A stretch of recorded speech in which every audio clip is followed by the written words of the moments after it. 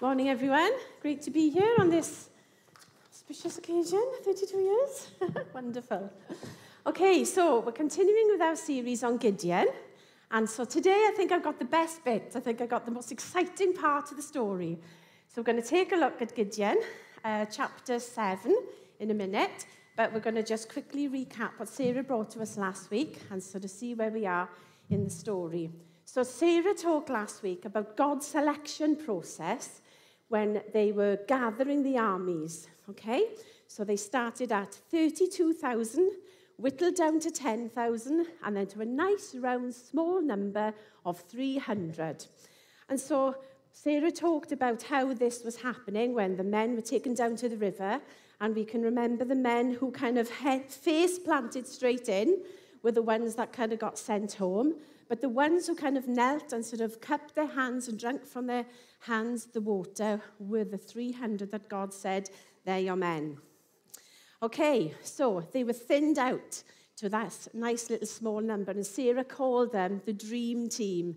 And so here we see these 300 men, brave, committed, and focused. And she brought the points to us about what can we take from this, about having faith and putting our trust in God's promises and being ready, whatever it takes, and about our little really not mattering to God, because when we come to God with the little that we have, it is all about Him and His power and His presence in and through us, just like He was with Gideon.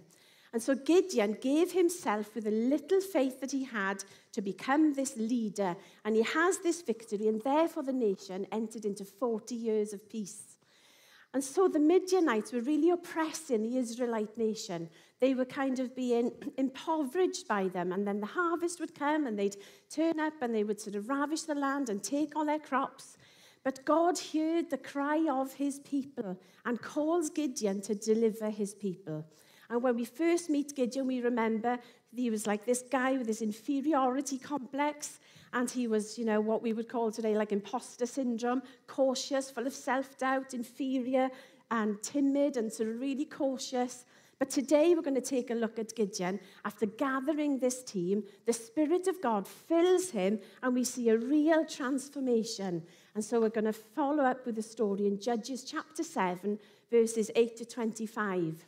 Okay, so this is the next bit. So Gideon sent the rest of the Israelites home, but kept the 300, who took over the provisions and the trumpets of the others. Now the camp of Midian lay below him in the valley, and during that night the Lord said to Gideon, "Get up, go down against the camp, because I am going to give it into your hands. If you are afraid to attack, go down to the camp with your servant Purah, and listen to what they are saying. Afterward, you will be encouraged to attack the camp." And so he and Purah, his servant, went down to the outposts of the camp. The Midianites, the Amalekites, and all the other kites, and all the eastern peoples who had gathered against them had settled in the valley. They were thick as locusts. Their camels could be no more be counted than the sand on the seashore, like Sarah said last week. There was a lot of them. So Gideon arrived just as a man was telling a friend his dream. "I had a dream," he was saying. "A round loaf of barley bread came tumbling down into the Midianite camp. It struck the tent with such force that the tent overturned and collapsed." His friend responded, "This can be nothing other than the sword of Gideon, son of Joash, the Israelite. God has given the Midianites and the whole camp into his hands." When Gideon heard the dream and its interpretation, he bowed down and worshipped. He returned to the camp of Israel and called out, "Get up! The Lord has given the Midianite camp into our hands, into your hands." And so dividing the 300 men into 3 companies, he placed trumpets and empty jars in the hands of all of them with torches inside. "Watch me," he told them. "Follow my lead. When I get to the edge of the camp, do exactly as I do." Is this the same person we first met in the wine press? This is like total transformation. "When I and all who are with me blow our trumpets, then from all around the camp blow yours and shout for the Lord and for Gideon." Gideon and the 100 men with him reached the edge of the camp And at the beginning of the middle watch, just after they had changed guard, they blew their trumpets and broke their jars that were in their hands.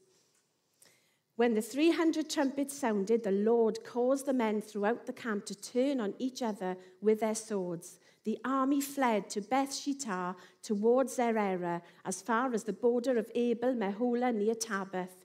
Israelites from Naphtali, Asher, and all Manasseh were called out, and they pursued the Midianites.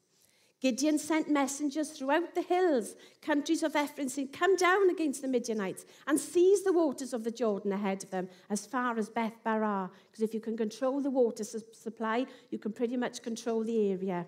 And so all the men of Ephraim were called out, and they seized the waters of the Jordan as far as Beth Barah, and they also captured 2 of the Midianite leaders, Oreb and Zeb. Nice names there, any expectant parents? And they killed Oreb at the rock of Oreb and Zeb at the winepress of Zeb. And they pursued the Midianites and brought the heads of Oreb and Zeb to Gideon, who was by the Jordan. Sorry, a little bit gruesome for a Sunday morning. Sorry, kids. Okay, so here we go. Woo, exciting. So, right. I'm exhausted after all that. So today we're going to have a little look at the battle plan, the victory, and the prophetic in this text. So Gideon defeats the Midianites, so the battle plan. Self-sufficiency is an enemy when it causes us to believe that we can always do what needs to be done in our own strength. To prevent this attitude in Gideon's dream team of 300 soldiers and in Gideon, God reduces them from 32,000 right the way down to that lovely little number. With an army this small, there could be no shadow of a doubt that this was from God and that he was going to have the victory. There is no way on earth any general or army could take credit for this amazing battle plan and forthcoming victory. Now, a few years ago, when our children were a little bit smaller, we had a games night in our house with our small group. And Kieran brought this game called Risk. And it was quite an old game, bit of a vintage game, you know, the old-fashioned board game with all the players and the dice. I don't think many people play board games now. It's all electronic. But we love games in our small group. And so our boys got to play this game of Risk. And they absolutely loved it. And so the game is like a battle plan. It's all about occupying territories and eliminating your opponents. And it can be a lengthy game, which can sometimes take about several hours, even a few days. So we go on holiday a couple of weeks, and our boys said, "Oh, let's go into this shop." And we walked into the shop, and it was full of games and books and nice little things. And they loved this game so much, and we couldn't really find it like in Smith's or Wetherspoons. Not Wetherspoons. What's the bookshop? W.H. Smith, or Waterstones, that's the one, thank you very much. No, you wouldn't find it in Wetherspoons, unless they've got a board section game with, whatever. And so we walked into the shop, and Sam said, "Wouldn't it be funny if we found a game of No Way?" And we all kind of looked, and on the shelf facing us was this board game, Risk. And as we walked into the shop, we found this game, and it was really funny because you couldn't really get it anywhere. So we bought the game of Risk. And we haven't played it since, because it takes so long. It's up there with Monopoly, where you need like 3 days to finish the game. Okay, but facing overwhelming odds, Gideon was afraid, and God understood his fear. And here we can see this kind of battle plan and how it was going to outwork. But we can be confident of victory, of overcoming our own battles, when we put our faith and confidence in God and not ourselves. But even though Gideon was afraid, God understood his fear, but he didn't excuse Gideon at all from the task at hand. But what he did do was kind of allow Gideon a peep into the enemy camp and to overhear a conversation of a man telling his friend about this dream that he had had about this barley loaf. I mean, how random is that? Tumbling into the Midianite camp, striking the tent with such force that it overturned and collapsed. And so this was like a prophetic dream, which was symbolic of the forthcoming victory. And so in a way, God allows Gideon to be like 007, like a spy, to go in and near to this camp, to find out this intelligence And this really transforms and changes his attitude, as we see. And so in the dead of night, he creeps down to the enemy camp with his mate Purah and overhears this conversation. This was a real game changer for Gideon. You can almost hear and see and feel in the text the absolute change and transformation in him, how he's gone from this weak, fearful, intimidated guy into this man who was emboldened because the Spirit of God is upon him, and he was filled with great courage. And so this is a real game changer. And so God promised him victory, and God promises us the victory too. That when we enter into our battle plans, he is with us. We can't do it alone. Sometimes we can feel overwhelmed, but we need to take heart that God is with us and will get us through. And he can give us great courage too. Now, many years ago, you can really see the sort of prophetic in this and how the prophetic really kind of stood Gideon in good stead for what was about to happen. So about 23 years ago, some friends from the church came, and they were prophetic ministries, and they came to speak and pray and encourage some of the team in the church at that time. So 32 years ago, this is about 23 years ago, so the church is about 10 years old, and Adam and I were sort of early 20s, and we had Sam, who was 2 at the time. And I can remember them praying and prophesying over us some strategic direction about some things God would call us to and have us put our hand to, and how we can support and what things we would be like trained and involved in. And I found a cassette tape of this prophecy just about a week ago in a drawer.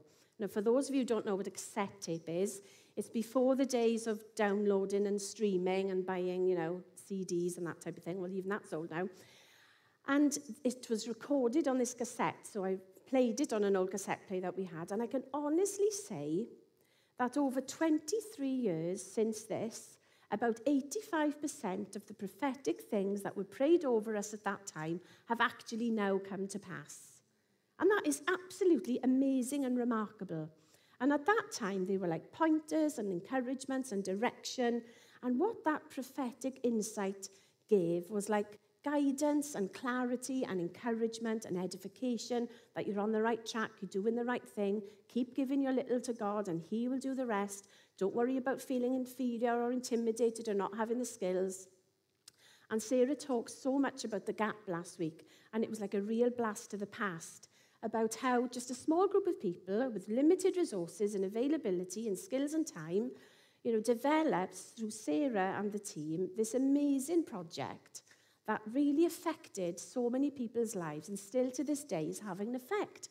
So Adam takes the minibus into a garage recently and sees one of the guys that came through the gap fixing up the gap minibus. And he says, "Oh, I remember this bus because I used to be on that bus doing all our outward bound and kayaking and confidence building and team building and first aid training and life skills." And so to see this guy sort of 15, 20 years successful, working, life totally transformed because a group of people gave their little to God and God did the rest. And this is one of the things that really speaks to me about Gideon, that no matter how intimidated we feel, how sort of weak we may feel, with whatever little we think we have, God can take it and multiply it. And there's that rippling effect that can affect generations. Okay, so when we are facing a battle, God can give us the strength to face our enemy and to take us forward and through to the place of victory. Because like Gideon and his small army, he is with us today. So barley grain was half the value of wheat, and it was considered inferior.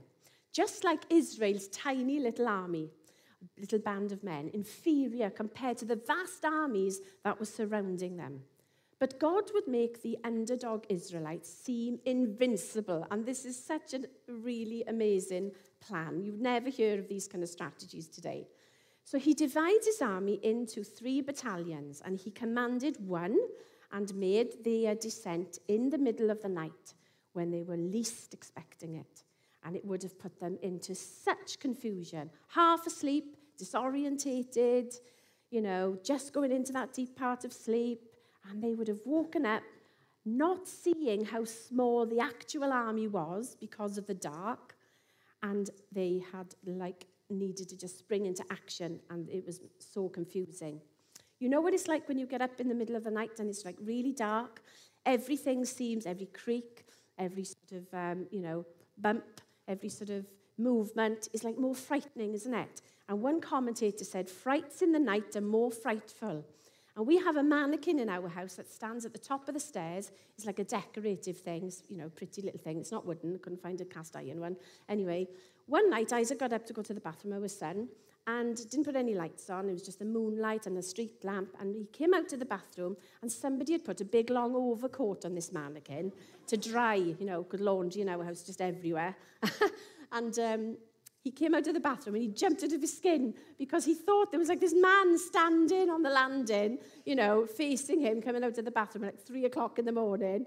And I came home one day and thought, oh, where's the mannequin gone? And I found it stuffed in the corner of the lounge. I said, why is it down here? He said, because when I got up last night to go to the bathroom, I nearly, fainted with fright because of the dark figure standing in the corner of the landing, very intimidating with his big overcoat on. Okay, so anyway, so here they are surrounding the massive enemy army, and they begin to bash the clay jars, shining their torches, shouting with all their might, and the enemy starts to flee. And then they turn on each other, confused, with their swords, and start slaughtering each other because of all the commotion and all the darkness and being caught off guard and all the sounds that were being made. That must have sounded so nearby and so terrifying that they were just panicking and leapt into action, attack, and ended up attacking each other. So Gideon's army simply watched the army of Midian fall before them, and not one man had to draw his sword. Gideon's army, so small in number, could never have brought such a victory in their own strength. God wanted to demonstrate to Israel that victory depends not on strength of numbers, but on obedience and commitment to him. And that is something for us today. Gideon, once weak and by no means perfect, like many others, we find in the New Testament, in the book of Hebrews, in what is known as the Hall of Faith. And we've talked about this a lot in our small group, and we chat about these, great sort of men and women of old and how, they had their flaws and their weaknesses. And, sadly for some, they went on and continued with that. But for this time, for such a time as this, Gideon was called by God to bring peace to a nation. And he was transformed from weak and inferior to like a mighty man of valor because he obeyed and gave the small that he had to God.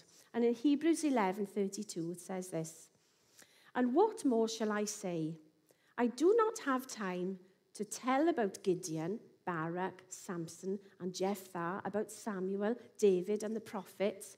And there's this huge list of like heroic figures of remarkable men and women who have gone before us, whose stories of faith stand out to really encourage and challenge us today. Now, faith is being more sure of what we hope for and certain of what we do not see. And this is what the ancients were commended for. And then Paul goes on to talk about others who have gone before us, men and women of faith who accomplished amazing things for their people, for their nation. And he mentions people like Noah and Abraham and Moses and Joseph and Rahab and Deborah and the prophets and Samuel and all these amazing people that we read about and talk about and tell the stories in Sunday school to our children. And these people, through faith, conquered kingdoms like Joshua and Deborah.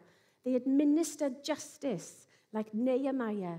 They gained promises like Hezekiah, who regained strength after sickness. And we continue to pray for healing for the people in our sort of sphere of influence, that God would come in his power and bring physical healing to those that we love and know. He shut the mouths of lions when we think of Daniel. He kind of quenched the fury of flames when we think of, Meshach and Abednego and Shadrach. He escaped the sword. Elijah, Gideon, powerful in battle, and so it goes on.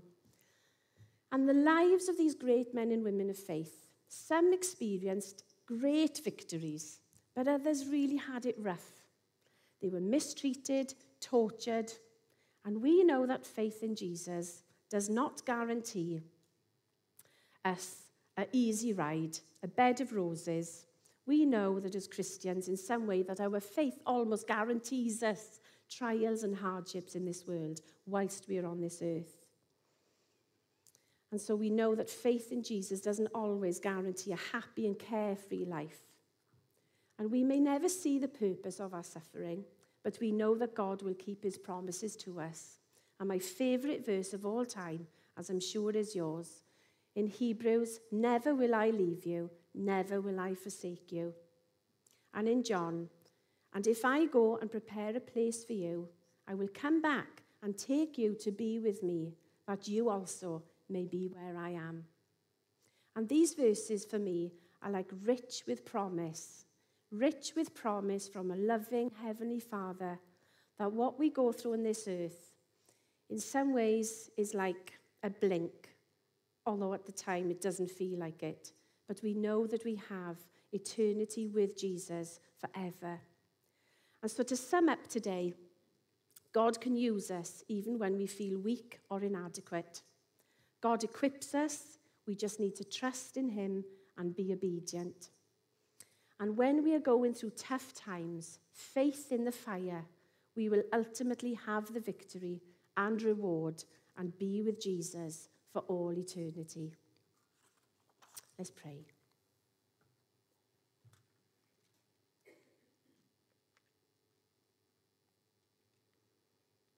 Father God of heaven and earth, I thank you so much for these stories of old where we can look back and glean so much from these great men and women of faith. And when we look at their lives, Lord, in some ways they're just like us. And we thank you so much for the time and the calling that is upon our lives in this day, right here, right now. For every person in this room, Lord, I pray that you would fill them afresh with the power of your Holy Spirit.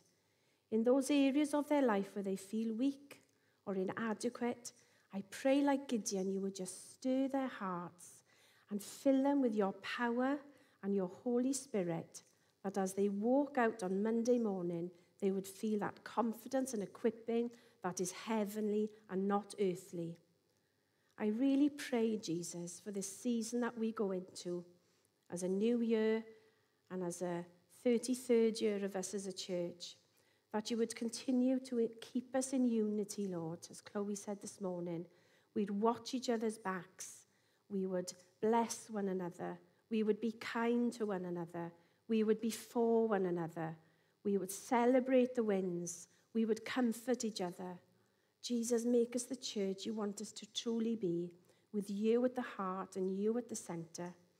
And with all of those things, Lord, people are battling through right now.